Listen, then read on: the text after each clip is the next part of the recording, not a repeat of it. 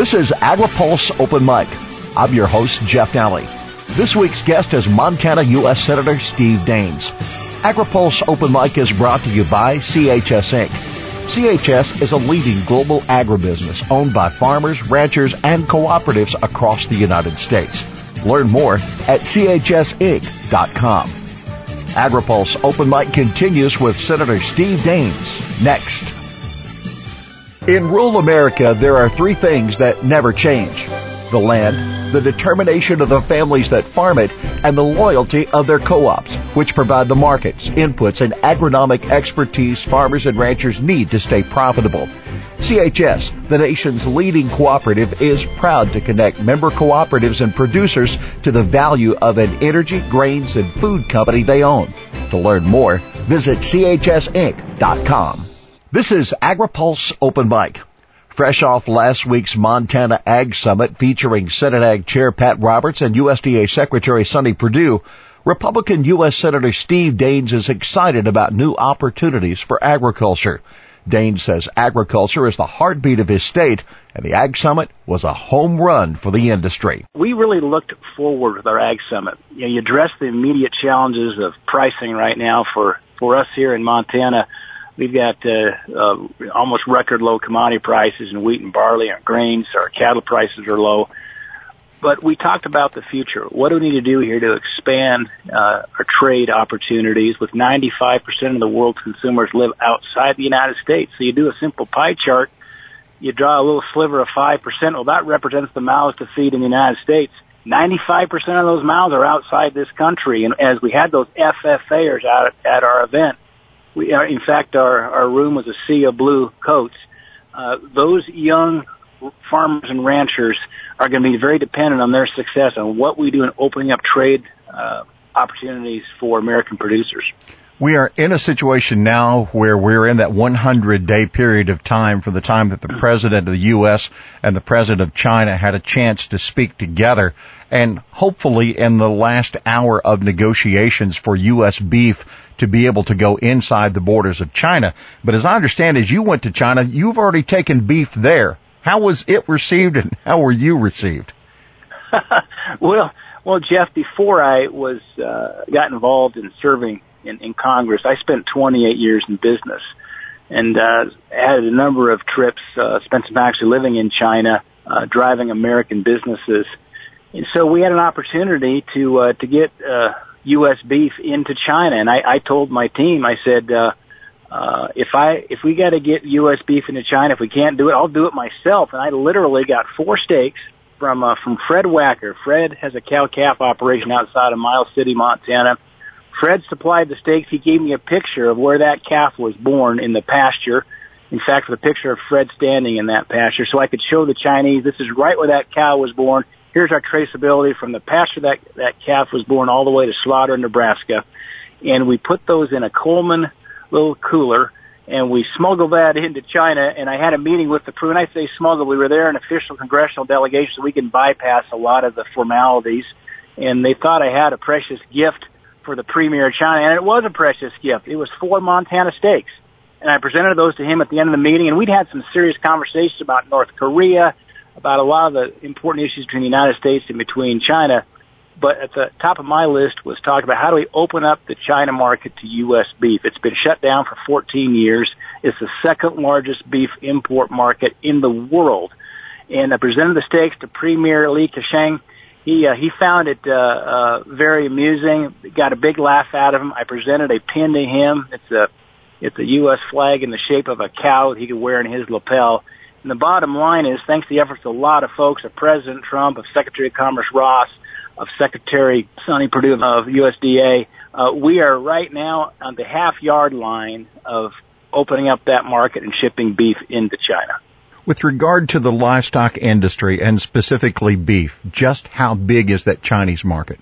Well, it's the second largest beef import market in the world. It's 1.4 billion consumers. You look at what's going on in the China economy. There's no saying Wayne Gretzky had. Somebody asked him, what makes you successful as a hockey player? And he said, I skate to where the puck is headed. And you think about where we're headed in the next 20 years, China is now the second largest economy in the world. It's $11.5 trillion a year GDP. They're second now only to the U.S. They've got GDP growth numbers of 6, 7, 8, 9% per year, depending on what number you look at. That is a tremendous opportunity as they're rising in their per capita incomes. Their potential to purchase tremendous amounts of U.S. beef is very, very great. And we're already starting to see some movement, some upward movement in cattle prices. Part of that is in anticipation and optimism here of what's going to happen in China. This administration is more about bilateral trade agreements, as per se those negotiations that are going on now with the Chinese, as opposed to the multilateral and the TPP. Cattlemen's Beef Association said TPP was worth $400,000 a day to this industry. Do you think we can be as successful in bilateral negotiations?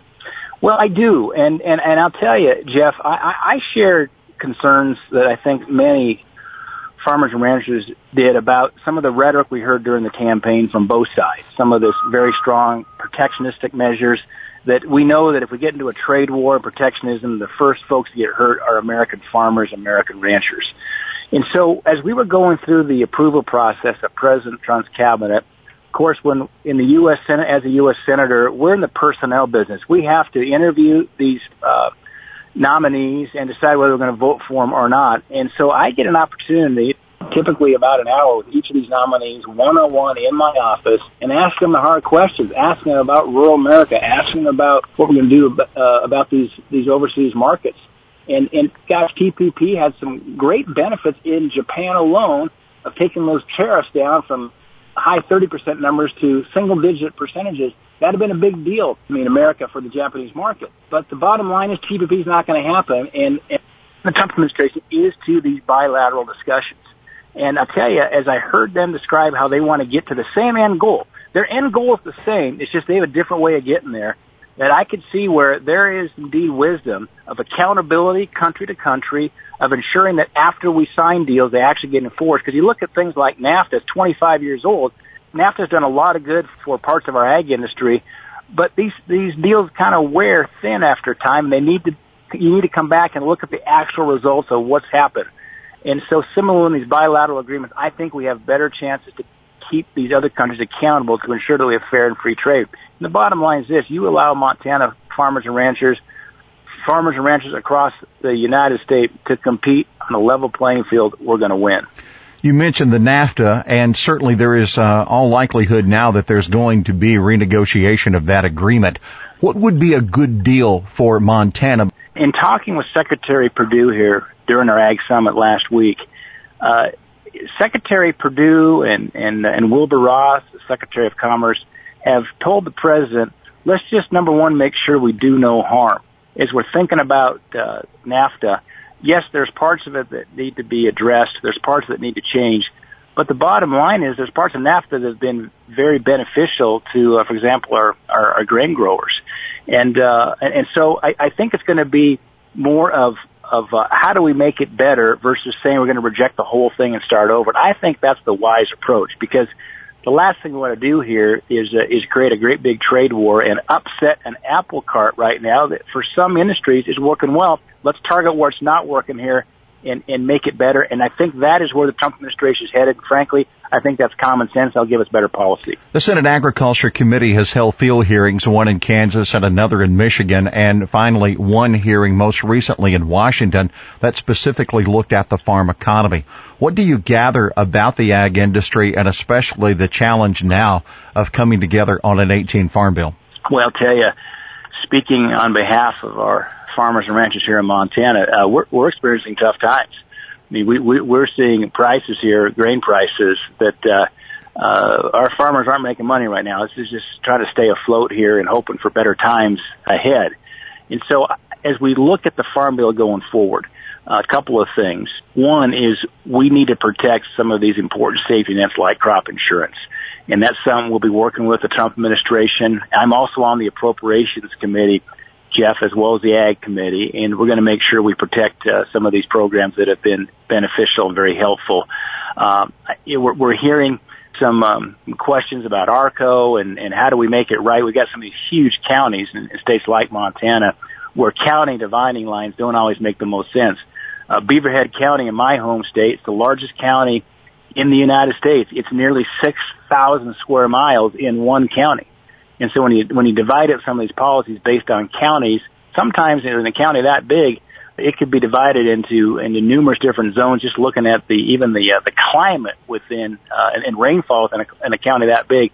So there's some, we're going to try to add some wisdom and some grassroots perspective here to the Farm Bill. And then we've got chances too to improve on the forestry side. There were some good provisions in the last Farm Bill. The good neighbor policies allow us to get after the diseased timber. It's a big problem for us out here in Montana.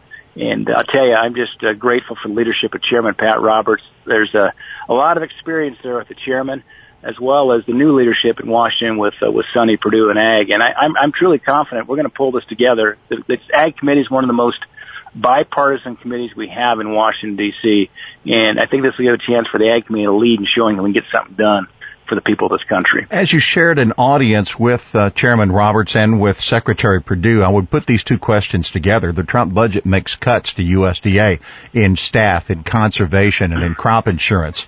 And as well, the Secretary is also proposing a reorganization, eliminate the Undersecretary for Rural Development and begin an Undersecretary for Trade. What were your discussions with them, and what are your thoughts about A, the reorganization, and 2, that Trump budget, knowing that you help to control the purse strings? Right. Well, I tell you, I'm fairly new to Congress, Jeff. I served one term in the U.S. House. Montana has but one member of Congress, and I served in that capacity, and then started serving the Senate 2 years ago. One thing I've learned is that presidents' budgets oftentimes don't have a big impact on Congress. It helps establish the president's priorities, his principles, but ultimately it's the Appropriations Committee and the authorizing committees in Congress that will decide what the budgets look like. I applaud the fact that President Trump is addressing the issue of the fact we're $20 trillion in debt, and we've got to stop this fiscal irresponsibility in Washington, D.C. We've got to prioritize where you spend your money. At the same time, it's going to be our job now in appropriations to ensure that some of these important programs where a dollar spent returns a $5 yield. And that's programs like crop insurance and others. So I'm confident we'll get to the right place when this process is said and done. On the reorganization, I tell you, I've got a lot of confidence in Secretary Sonny Perdue. He's got good instincts. He's a common sense guy. He knows the importance of trade. I think it's good to focus on that, given that is where the future of ag is going to be in the next 20 years, is access to these international markets. On the same day that you were holding the summit in Montana, the president announced from the Rose Garden that he would withdraw from the agreement that President Obama had in the Paris Accord on climate, but he also said he was ready to begin negotiations again. When Senator McConnell, the majority leader, was on this program, he said the war on coal is over, but the damage is certainly already done. How do you view that climate accord, and how do you view now this administration, this EPA, and a coal industry that's important to your state and lots of others? Jeff, it's the difference between day and night. I tell you, serving in Congress under the Obama administration, they had coal in their sights. But the reality is, looking what's going on around the world, coal consumption is going to increase over time versus decrease. Why is that? It is an affordable, reliable source of energy. And we can do that cleanly. In fact, we're better off to continue to drive the U.S. coal industry because we can drive clean coal technology. If we shut down coal in America, 1, we're going to see huge increases in utility rates. 2, huge loss of jobs, loss in tax revenues, and we're going to cede the innovation for technology in coal to the Chinese and to India. That's a mistake just looking at the environmental stewardship equation. We're better off to consume that energy in America where we do it with common sense regulations, with a proper view of the environment to ensure we protect our air and our water. I don't like the idea of ceding that to the Chinese. And so what Trump is doing is bringing back common sense and all the above energy portfolio. Yes, we need to continue to drive renewables, but oil, natural gas, and coal, the reality is it's going to be with us for a long time, the next 30, 40, 50 years. We're going to add 1.6 billion people to the planet. Energy consumption is going to increase 85% between now and 2050. And I tell you what, we're going to have these conventional sources of energy and improve them if we're going to make this all work. Senator, last week on this program, South Dakota Representative Kristi Noem shared with us that one of her top priorities was tax reform. She serves on that powerful House Ways and Means Committee. Do you see a companion effort in the Senate, and is there time in the Senate to address tax reform from a point and parcel detail, but also from a bottom line detail for the nation's budget? Yeah, I'll tell you, Jeff, it must. It's something we must address in the United States Senate. Having spent 28 years in business, having spent a lot of time working companies involved with global competition, in order to be globally competitive, to win from the future, we're going to have a tax code that will grow this economy. We have had the worst 8 years of economic growth. In fact, under President Obama, we never saw a GDP growth year higher than 3%. That's the first time that's ever happened in a president's term, going back to World War II. And so one way to get this economy moving forward again is through a more competitive tax code. We've got the highest business tax rate in the world. It's time to bring that down. So I support lowering the rates. That will drive growth. You drive growth, you drive more tax revenues. And I tell you what, as part of our tax reform, we need to permanently repeal the death tax. That's something important to us out west here. They have farm and ranch operations. I think it's the most immoral tax on the books, and I hope I'll get a chance to vote here this year in the U.S. Senate for a tax reform package that will permanently repeal the death tax. Senator Daines, I want to thank you very much for spending time with us here on Open Mic. Sir, it is Open Mic, and you have an open forum. Well, Jeff, thanks for allowing me to be on your program. And I can tell you, I'm just still so energized from what we saw at our Ag Summit here in Montana last week. We had over 700 attendants. They have the Secretary of Agriculture, the chairman of the Senate Ag Committee there in my home state of Montana. We actually had a roundtable event beforehand out at a cow-calf operation just south of Great Falls, Montana. I kid you not, we were out there in the field having a conversation about what's important to our farmers and ranchers, and the cows were bellowing so loud we could hardly hear each other. I said, that's exactly the right place where you want to have your chairman of the Ag Committee and your Secretary of Agriculture. And so we're optimistic out here in Montana. We've got some work to do, but we're getting better leadership in Washington, D.C., and that gives us a reason to put smiles back on our faces again. Our thanks to Montana U.S. Senator Steve Daines, our guest this week on Open Mic. AgriPulse Open Mic is brought to you by CHS Inc. CHS is a leading global agribusiness owned by farmers, ranchers, and cooperatives across the United States. Learn more at chsinc.com. For AgriPulse, I'm Jeff Nally.